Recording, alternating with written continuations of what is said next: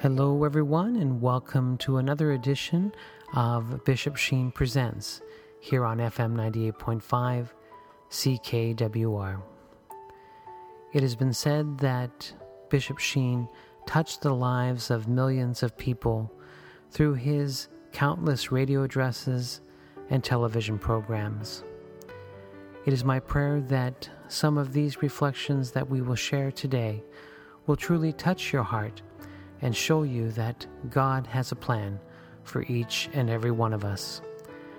And so may I invite you now to just sit back and relax and enjoy one of the greatest communicators of our time, the Venerable Archbishop Fulton J. Sheen.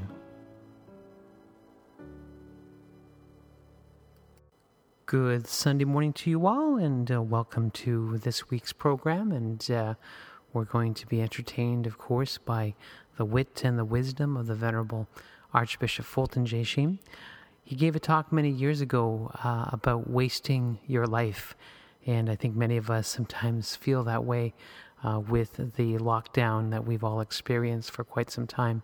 But again, there is, I want to say, a silver lining to this. And so Bishop Sheen's going to talk about wasting our life, and he's going to talk about the woman he loves. So again, we're in for a treat today. So please sit back and enjoy as we go to Sunday school together with the Venerable Archbishop Fulton J. Sheen.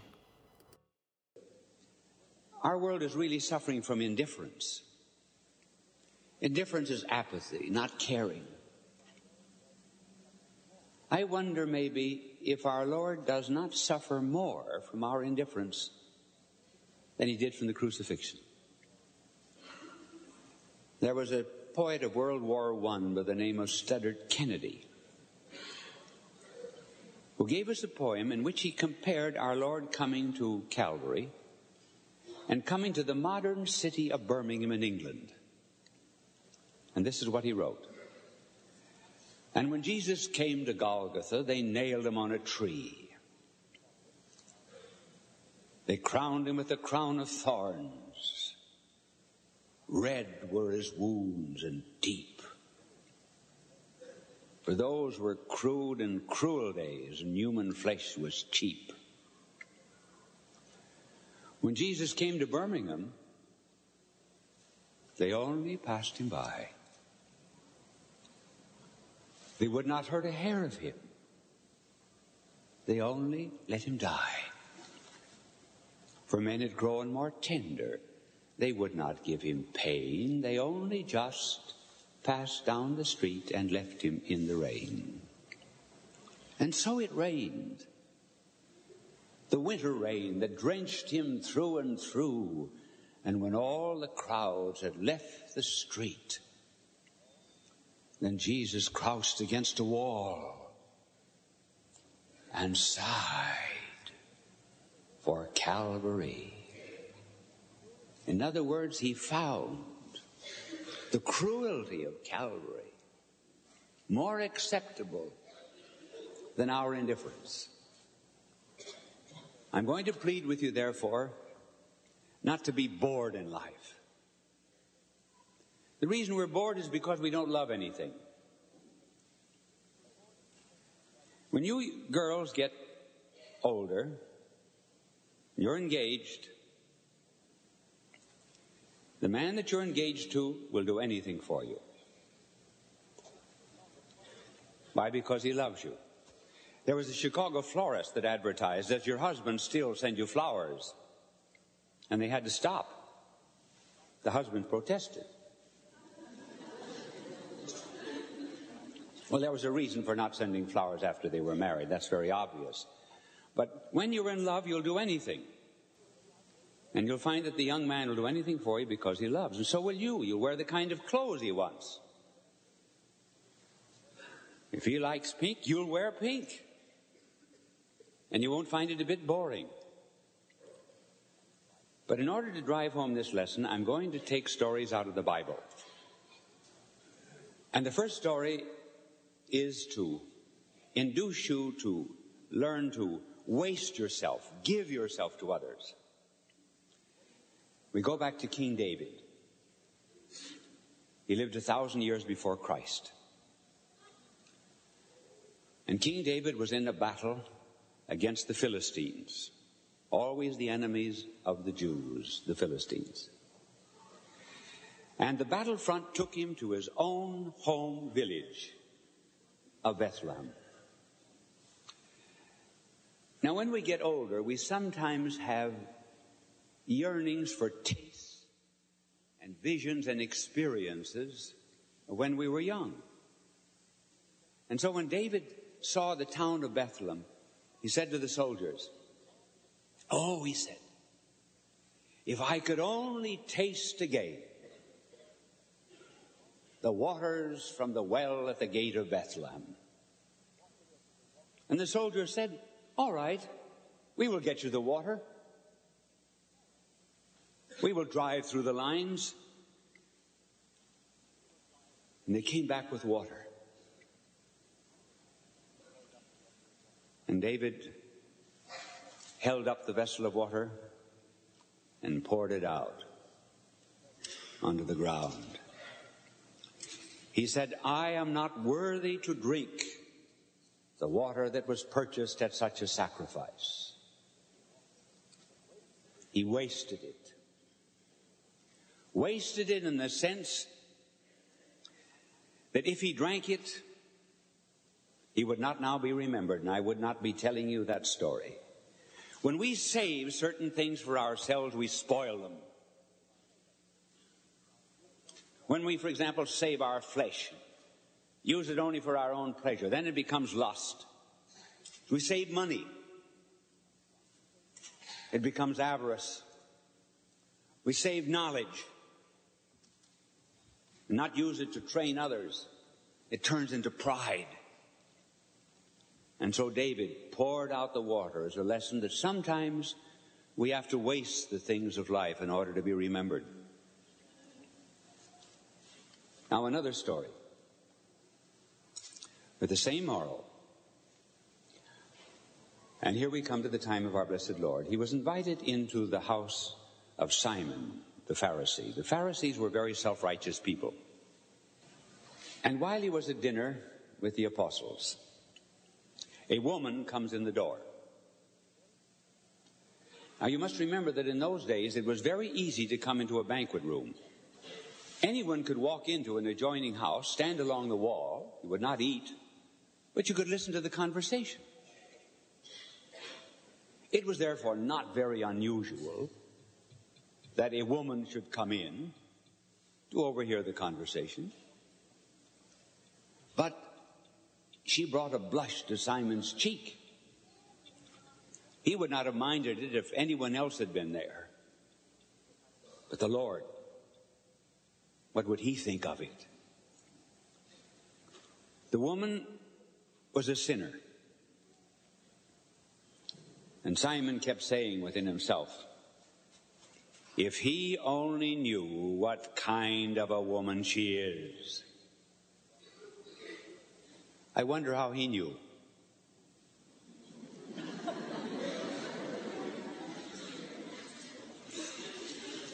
And the woman comes closely to the feet of our Lord.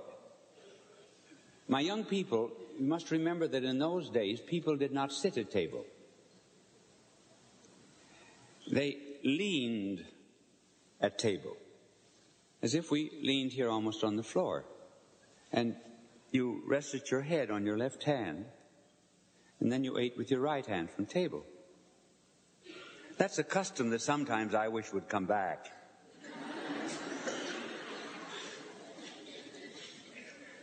So the woman comes to the feet of our Lord, and she has some perfume about her neck. In those days, precious perfume was generally carried around the neck. And she stands above the feet of our Lord and lets fall upon those sandaled harbingers of peace a few tears, like the first warm drops of a summer rain.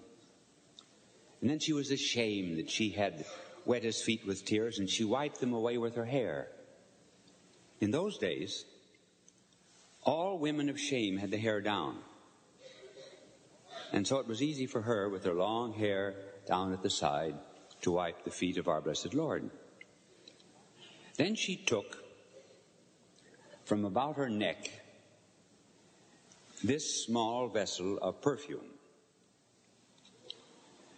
It was a custom, too, among the Jews, when they went to a funeral, to break this perfume bottle over the corpse, and then even to drop the broken bottle into the coffin. Now, as she stands above our Lord's feet, she does not do what you and I would do. You and I would pour it out gently, drop by drop, as if to indicate by the slowness of our giving the generosity of our gift. Not those who really love. She just broke the vessel, gave everything. And the house was filled with perfume, says the gospel. So remember, my dear people, this was no smell number 5.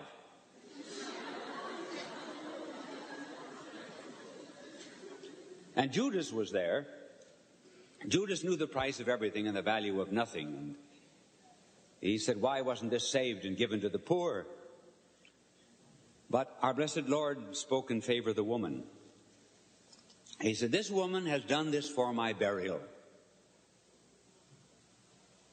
Because this incident took place 10 days before our Lord was crucified. And the gospel writers have kept this story in the gospel, yes, in order that we might again learn to waste, give, break, surrender. As our Lord put it in another occasion, he says, walk the second mile. What did he mean by that? Walk the second mile. Well, because very often in those days when mail was delivered, suppose they did it here. When mail was delivered, the postman would say, listen, I've got a heavy load today. Here, you take half these letters. And he had the authority to make you walk the extra mile to deliver mail. And that's what our Lord meant. If the postman forces you to walk 1 mile, walk another. And imagine, he also said, if anyone takes your coat, give him your cloak too. Unlimited giving. We would put this in the language of being generous. That bell rings very often, doesn't it?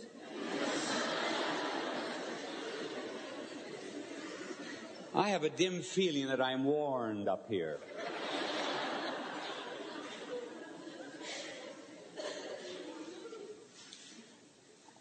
So when anyone asks you to do things, be prepared to do more. Why, for example, do we get tired? Well, we think we are tired because we have a certain limit of energy. Like we have a certain amount of money in the bank.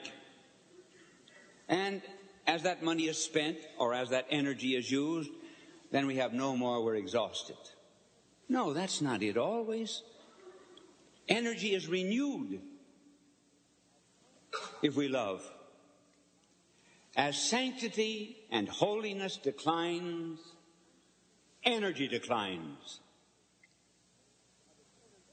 Can you imagine, for example, Mother Teresa ever being tired? Here, this woman who weighs about 90 pounds, who has dragged 25,000 bodies off the streets of Calcutta and converted 15,000 of them. She never seems to be tired because she gets new strength because she's broken the vessel, poured out her life as David poured out the water. I hope, therefore, that I can impress you not to be selfish, but always to please neighbor, even when they seemingly demand too much. We might even sometimes do the foolish things. And this is the last story that I will tell you about doing foolish things. And you might learn from this that if your faith is very strong, you can do wonders. The scene I'm to describe was on the Lake of Galilee. Our blessed Lord had just multiplied the loaves and the fishes, and the people were excited about it, and they thought, oh, here's a great political king. He can feed the hungry. And they tried to make him a king. And our blessed Lord fled into the mountains alone. Well, his disciples were caught up in this enthusiasm. They liked it. And our Lord did not want them to be burnt with the idea that his kingdom was political, so he said, get into the boat. Go over to the other side of the lake. Get away from these people. This is not the nature of my kingdom. So here's our Lord on a mountaintop. The apostles rowing past midnight in the lake. A storm comes up. They are frightened. Our Lord is praying for them and watching them during the storm. We sometimes think in our trials and difficulties, economic, physical, moral, that the Lord has no concern. That's what they thought too. But he was watching for the opportune moment. And as the apostles were about to despair, our Lord is seen walking on the water toward them. And they were frightened. They said, it's a ghost. And our Lord said, be not afraid. It is I. Whenever I use that verse, I'm always reminded of a story that was told of Pope Leo XIII. Someone asked to paint his portrait, and it was not very well done. But it was brought to Pope Leo, and he had to sign it. But he signed it in Latin. Noli timere ego sum. Do not fear, it is I. Our Lord, therefore, is telling his apostles, now do not fear, it is I. Here we come to a great act of faith. Peter loves our Lord. And I'm telling you that if you love, you will go on doing things, not stop. And Peter loved our Lord. He wanted to be with him. He couldn't wait until he came to the boat, and he said, bid me come on the waters to you. Imagine that. Peter loved our Lord so much that he thought, well, I can walk on water. Now, can you imagine what must have happened in that boat at the moment that Peter lifts his foot about to step into the water? What do you think happened? His brother Andrew must have said, Peter, listen, you're always an idiot. Thomas must have said, what are you trying to do, join a circus? Judas said, how much money are you getting for this? And on they ridiculed, get back, you idiot, get back. But he walked. He walked on the waters. And why did he walk? Was it foolish? No, our Lord had said, come. Come. Believe the impossible and you can do the incredible. Or believe the incredible and you can do the impossible. Believe the things that are almost impossible. And if you got faith, they will come true. Our Lord had said, come, and Peter walked on the water. But then he began to sink. Why did he sink? Because Peter knew how to swim. Someday when you learn the gospel better, I will ask you the question, how do you know Peter could swim? As I might ask you the question, who could run faster in a race, Peter or John? Did you know that's in the gospel?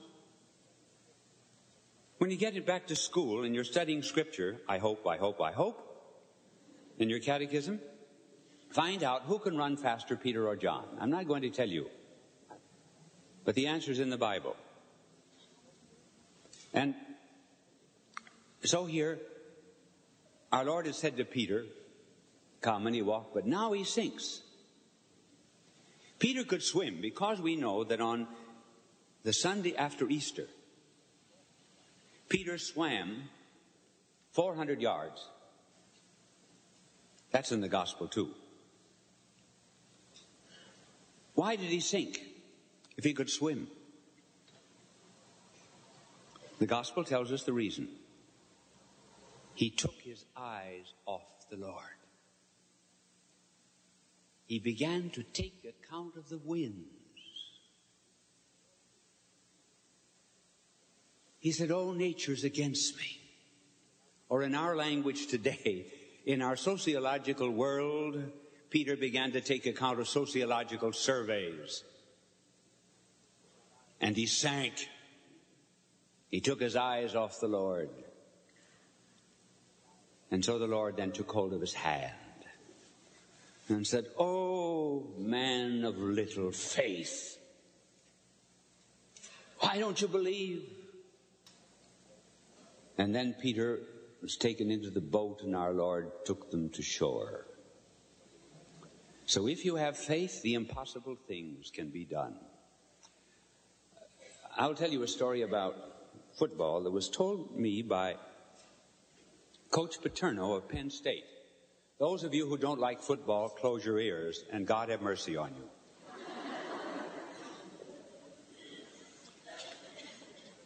Coach Paterno is the coach of Penn State, and a few years ago, his team was playing the University of Kansas. Now, Coach Paterno has an old mother, an Italian mother full of faith, knows absolutely nothing about football. But she has two sons who coach football. One coaching at Penn State and the other coaching the Merchant Marine in Connecticut. The score of the football game,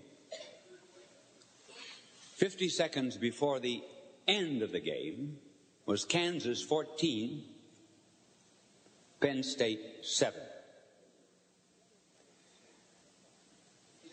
The other son who coached in Connecticut was with the mother, and he said to his mother, Mom, it's all finished. Joe is lost. And she said, no. I'll go in the bathroom and pray. I don't know why she went into the bathroom to pray, but at any rate, that's the story. She went into the bathroom. She said, I'll go in the bathroom and pray. Now picture this good old lady going into the bathroom to pray to the good Lord. What happens now in the remaining seconds? Penn State threw a touchdown, and the score, boys, what was the score now with the touchdown? 14 to what? No. 13, right. 14 to 13. To make it 14, what do they have to do? Pick a field goal. Would there be any other way of making extra points? Forward? Yes, or run through the line. Yes, there will be another way. Well, they decided not to kick the field goal because that would mean a tie, 14 to 14. So they tried a forward to get behind the goal line, and that would count 2 points and make the score 15 to 14. They tried it, and they missed. But Kansas was offside, so they had to try it over again. And the next time they made it, well, her son screamed. And he shouted out, Mom, they've won. And she came out and she said, I told you, I told you.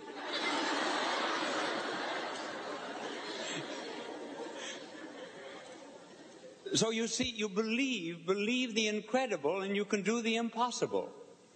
And it would seem as if Coach Joe Paterno's wisdom had won the game, but actually it was the mother. Now my time is up. Oh, yes. Listen, my good people, it's always better for you to say, I wished he had talked longer, than to have you say he had 3 good chances to quit.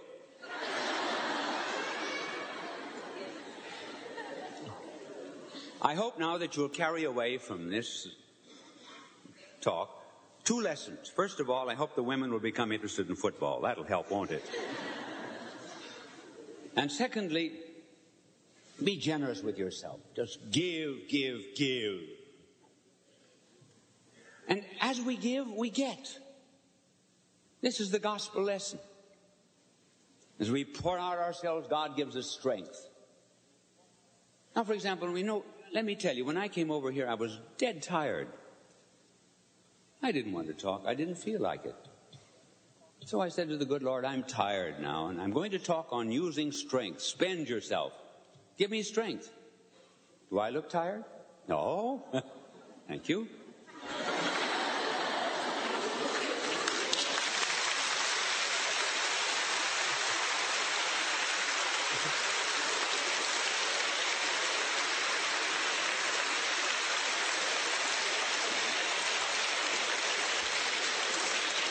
All right, now everybody be generous. Generous with self. I know that when I go now that Monsignor is going to talk about being generous in other ways. But I mean being generous with yourself. Your energy, your kindness to others, your charity, your helpfulness. Because then you will be real Christians. This friend of mine that I told you, who was in the prison for 14 years, when he got out of prison in Romania, he was walking along the street and found a boy, and he said, "Do you believe in Christ?" And the boy said, "No." "Why don't you?" The little boy says, "You think Christ is God, don't you?" Well, now, if Christ is God, if Jesus is God, he can do what God does. God made flowers. Flowers made other flowers. God made elephants. Elephants made other elephants. And nobody's ever given me anything. And if Jesus is God, then he ought to be able to make other Jesuses. But I've never found another Jesus. My father's an alcoholic. My mother takes in washing to live. Nobody's ever given me a toy or a suit of clothes. Therefore, I don't believe that Jesus is God, because he never made any other Jesus. And Dr. Wormbrand said, "But isn't your pastor?" Well, no, he said, he's not. He's not. When this pastor was told, he said, "Oh, that boy is silly."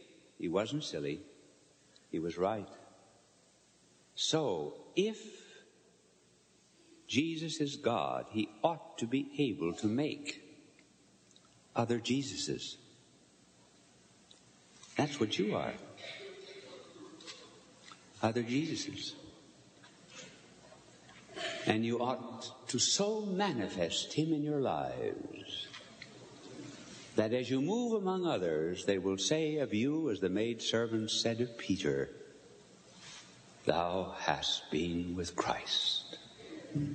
Thank you, and God love you. Good Sunday morning to you all. You're listening to FM 98.5 CKWR, and I hope you enjoyed that reflection entitled Wasting Your Life.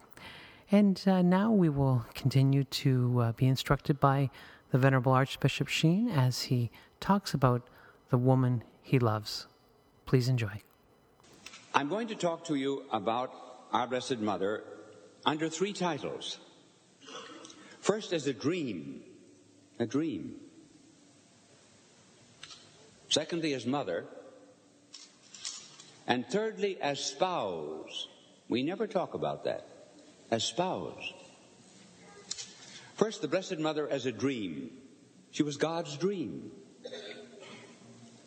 It sometimes happens in human love that men love in ideal before they love in fact.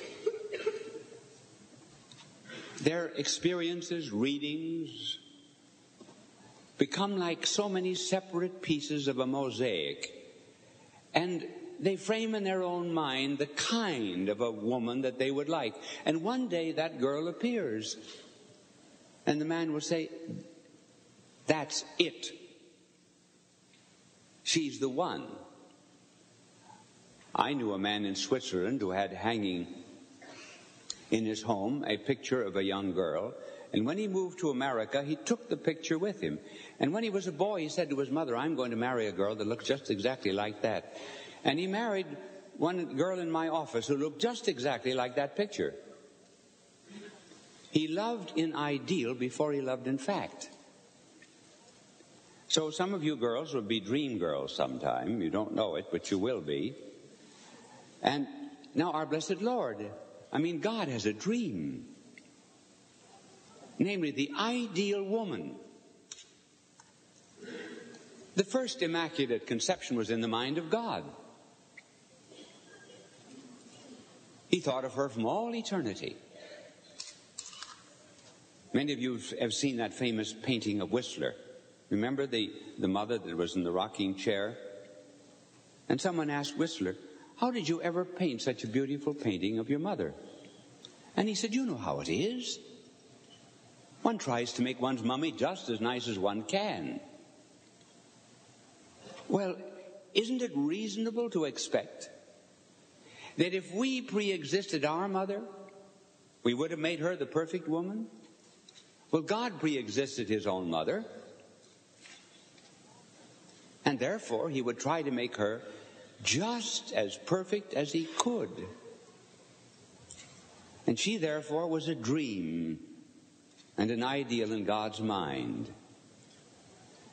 I think she was even thought of as the new Eve.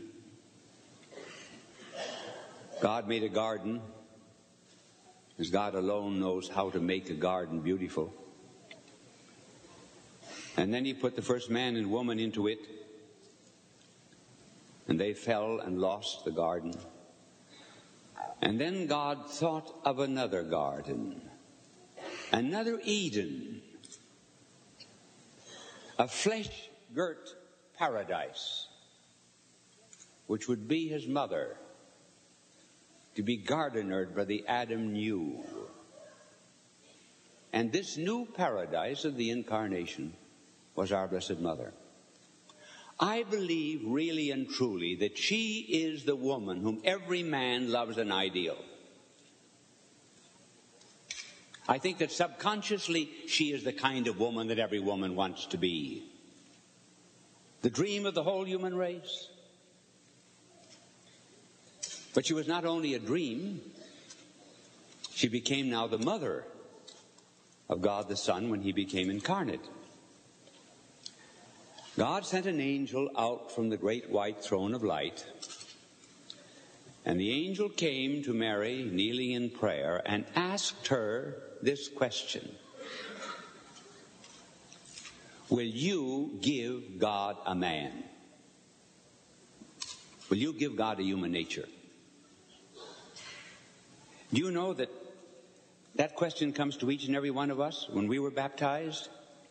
God said to us, will you give me your human nature? He wants to use us too, as he used the human nature that Mary gave him.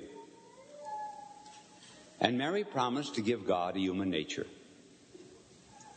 And finally, the Word became flesh and dwelt amongst us. Our blessed Lord. And unlike other mothers, now I've often seen mothers here in the audience, and with young babes, when those babes grow just a little older, and it happened to many of you young people, your mother said to you, there's heaven way up there. But the Blessed Mother was the only woman in the world who could look down to heaven, for she held heaven in her arms. She became, therefore, the mother of Jesus. And it was not easy to be his mother.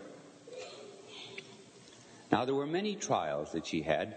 I will not go into those, but I'm going to quickly pass over to the moment when she presented our Lord in the temple. There was an old man there by the name of Simeon, and he had been awaiting the birth of the Messiah. And when the Blessed Mother gave him the babe, there was no generation gap. There never is where there is Christ. And the old man said, "Now you can dismiss me, O God. I'm ready to die. I've seen the Messiah." But then he spoke to the Blessed Mother, and he said, "A sword will pierce your heart." A sword. There are two Greek words for sword. I've forgotten one of them. The first word that I have forgotten is the little sword that is almost a dagger. The other word is rhomphi. Rhomphi is one of those large crescent swords. And that is the Greek word that was used. A sword like a rhomphi will pierce your heart. In other words, you will have sorrow. Now we come to the marriage feast of Cana. And we're going to find our blessed Lord using a very peculiar expression. Let me picture the scene to you. There's a wedding. The Blessed Mother is already there. Maybe she knew the parties who were to be married, but our Lord was not there. He was beyond the Jordan, gathering together his disciples. The Blessed Mother represented the Old Testament, and here our Lord, the New Testament, is still far off. He comes to this wedding. And when he arrives, the Blessed Mother says to him, "They have no wine." Now that was serious in a wine country. First of all, wouldn't you think that anyone who had a wedding would provide ample wine? Why did the wine give out? Because our blessed Lord brought all of his disciples. They liked wine even in those days. And it was the Blessed Mother who was the first to notice there was no wine. She always notices our needs before we do. And she said to her son, "They have no wine." Now notice the words of our Lord to her. "Woman," not mother. "Woman. Woman, what is that to me?" Now in the original of the gospel, in the Greek, the words are, "What to me, to thee." That's all it is in the original. "Woman, what to me, to thee? My hour has not yet come." Whenever you find the word hour in the Gospel of John, it always means the passion, death, suffering of our blessed Lord. So our Lord is really saying to his mother, "My dear mother, you want me to declare myself as the Son of God? To reveal myself as the Messiah? Do you realize that the moment I do that, your relationship to me changes? Up until now, you have been my mother. But when I begin my public life, work my first miracle, you will no longer be just my mother. You will be the mother of everyone that I will redeem. You're involved in this. What happens to me is going to happen to you. And therefore I address you not as mother. I address you as the universal mother of all who will be redeemed by me on the cross, and therefore I call you woman." That was the meaning of Cana. With that, we pass to the cross. Our blessed Lord is unfurled on that cross like a wounded eagle. It was the last pulpit of his life. From that pulpit, see the guilt raised against the sun, soon to hide its face in shame. And he caught glimpses of figures on the walls of Jerusalem. And nearby, soldiers shaking for his garments. And there at the foot of the cross was that broken flower, that wounded thing, Magdalene, forgiven because she loved much. And there with a face like a cast molded out of love was John. And there, God pity her, his own mother. Mary, Magdalene, John. Innocence, penitence, and priesthood, the types of souls ever to be found beneath the cross of Christ. Our Lord now is prepared to talk again to his mother? No. Do you know what is happening now on the cross? It's a wedding. You've never heard that before? All of the scriptures is based upon the idea of a wedding. God, for example, says to Israel, I am your husband, you are my spouse. Now we leave the Blessed Mother as a dream, we leave her as a mother, and we're meeting the Blessed Mother as a bride. Yes. Who is on the cross? The new Adam. Who's beneath the cross? Mary, the new Eve. What's going to happen? Nuptials. The consummation of a marriage.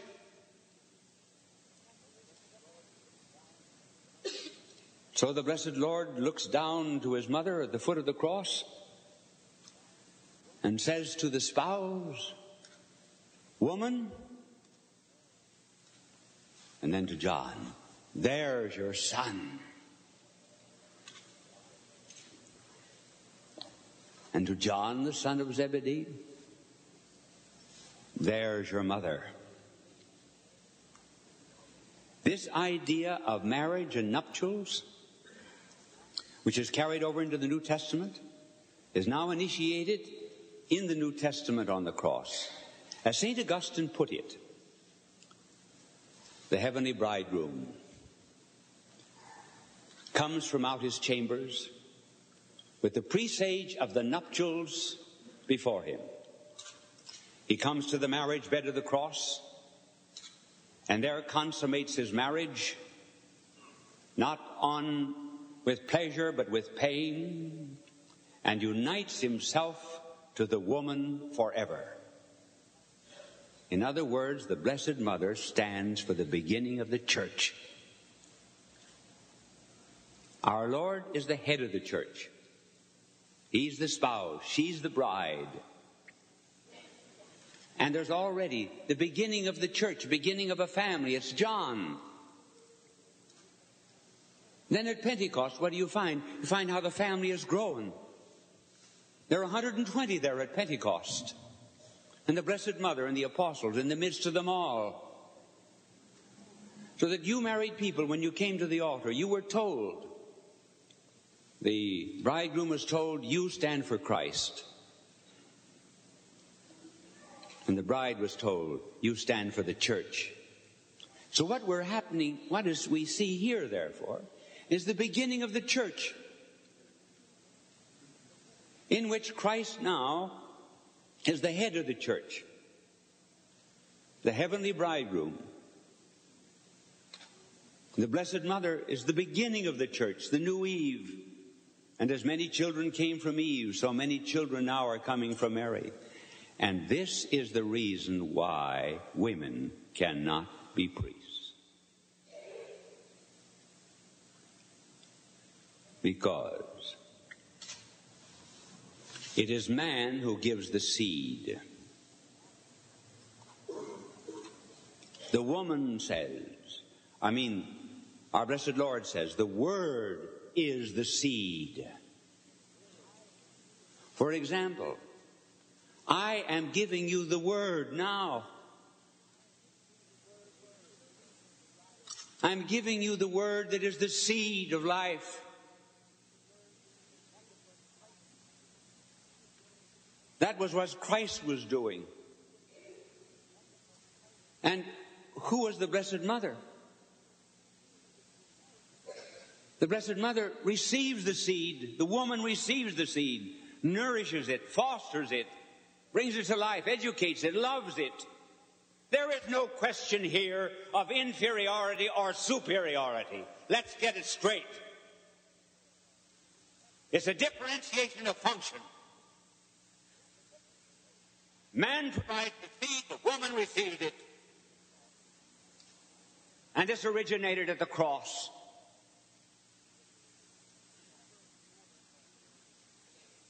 And never call the church an establishment. It's the body of Christ. It's His bride. When we get to heaven, where are we going to be? We're going to be at a marriage. The nuptials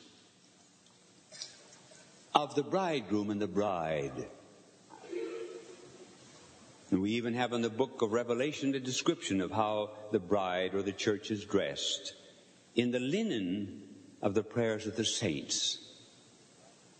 Then there's a description of the way the heavenly bridegroom Christ is dressed. We will all be participants in this heavenly marriage. Going back then over the life of the Blessed Mother, she is first a dream. She is secondly the mother of our Lord. Can you imagine the divine child at her feet? G.K. Chesterton has a few lines of poetry, if I can recall them. He said, risen from play at her pale raiment hem, eternity grown adventurous with all time's repose, up her tall body climbed as an ivory tower, and kissed upon her lips a mystic rose. She was a dream. She's a mother.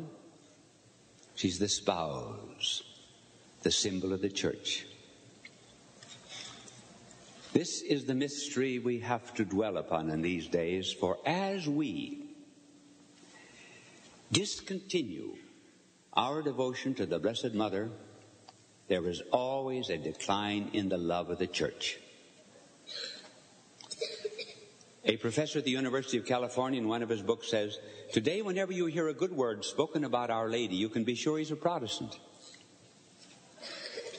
Because they're writing about Our Lady, we're dropping Our Lady, and they're picking up Our Lady. For example, an English Methodist minister has written one of the most beautiful meditations on the 15 mysteries of the Rosary that has ever been done. It's called 10 for Joy, 5 for Sorrow. The Protestant monastery of Taizé in France has written beautifully about Our Lady.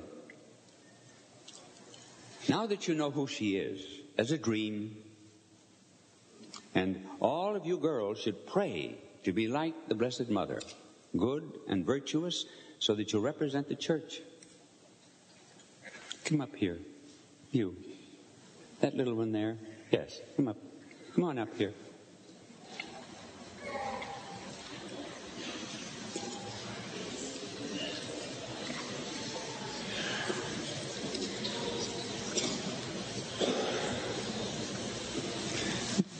Now this is a little symbol of the Blessed Mother, a little girl, isn't it? Yes. And keep as sweet as you are. What is it? Isn't there a song? Stay as sweet as you are, nice as you are always. God love you. Go back now. And as a dream, as a mother, and as a spouse. So you young girls, seek to be like her. And boys, to be pure, be devoted to her. She will keep you intact and good. Keep a statue of Our Lady in your home. Say the rosary to her every day. every day. I was once instructing Buffy Cobb's wife. Maybe some of you remember Buffy Cobb, the great humorist. Well, I instructed his daughter and his wife. Buffy Cobb had died an atheist. And she came to me a week after I had finished instruction, and she held up a rosary, and she said, I know what to do with all of this, but what do you do with the tail? So I had to tell her, you start with the tail. Say your rosary, keep an image or statue in your home. And if you are advanced enough, say some of the office of Our Lady. If you want someone converted, pray to her. Once when I was at Lourdes,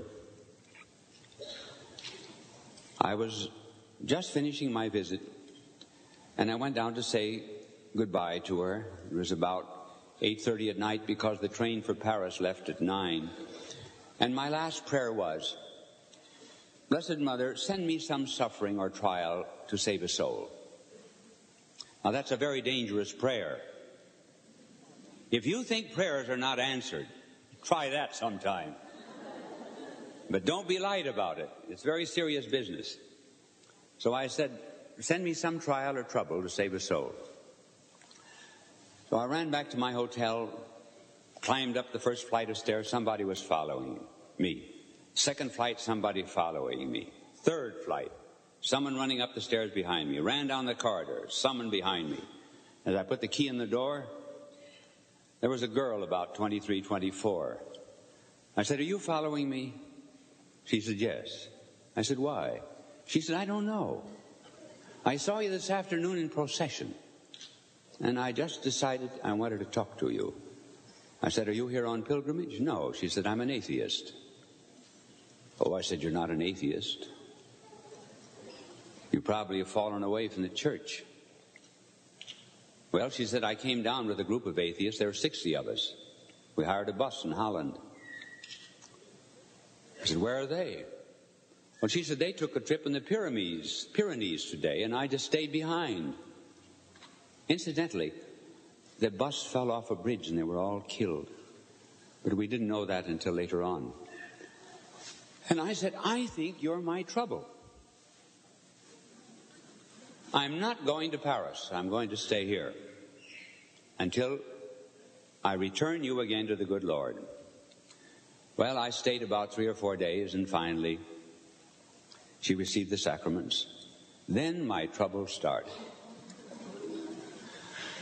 It's a long distance from Lourdes to Paris. I would buy a railway ticket. They would put me off the train. Said it was no good. They would put me off at a station where there wasn't any food, there wasn't any water. It took me a week to get to Paris. I don't know how to explain it, why tickets were not good. I'd buy them at the railway station, get on the train, no good. Put off the train. Well, that was the price I had to pay for her soul. And then another incident that involves Lourdes.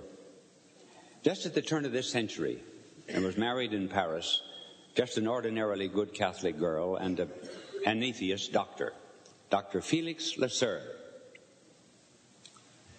He attempted to break down the faith of his wife, and she reacted and began studying her faith. And in 1905, she was taken ill, tossed on a bed of constant pain until 1914, August. When she was dying, she said to her husband, Felix, when I am dead, you will become a Catholic and a Dominican priest. Elizabeth, you know my sentiments. I've sworn hatred of God. I shall live in that hatred, and I shall die in it. She repeated her words and passed away. Rummaging through her papers, he found her will. She said, in 1905, I asked Almighty God to send me sufficient sufferings to purchase your soul. On the day that I die, the price will have been paid. Greater love than this no woman hath, that she lay down her life for her husband. He dismissed it as the fancies of a pious woman and decided to write a book against Lourdes. And he went down to Lourdes to write against Our Lady, but as he was looking up into the statue, he received the gift of faith. So total, so complete was it, that he never had to go through the process of juxtaposition and say, well, how will I answer this difficulty, or how will I answer that difficulty? He saw it all in its utter error and stupidity. Well, the then reigning pontiff was Benedict XV, and then came World War I. Hearing of the conversion of Dr. Lasser, Benedict XV sent for Dr. Lasser. He went in company with Father Janvier, the orator of Notre Dame. Dr. Lasser recounted his conversion and said he wanted to become a Dominican. Holy Father said, no, I forbid you. You must remain in the world and repair the harm which you have done. Then he talked to Father Janvier, and turning back again to Dr. Lasser, he said, I revoke my decision. Whatever Father Janvier tells you to do, you may do. Lent, 1924. I made my retreat in the Dominican monastery of Caen in Belgium, where 4 times each day and 45 minutes each time, I made my retreat under Father Lasser, Catholic, Dominican, and priest, who told me this story. So the Blessed Mother makes converts, she pays hotel bills, she converts atheists.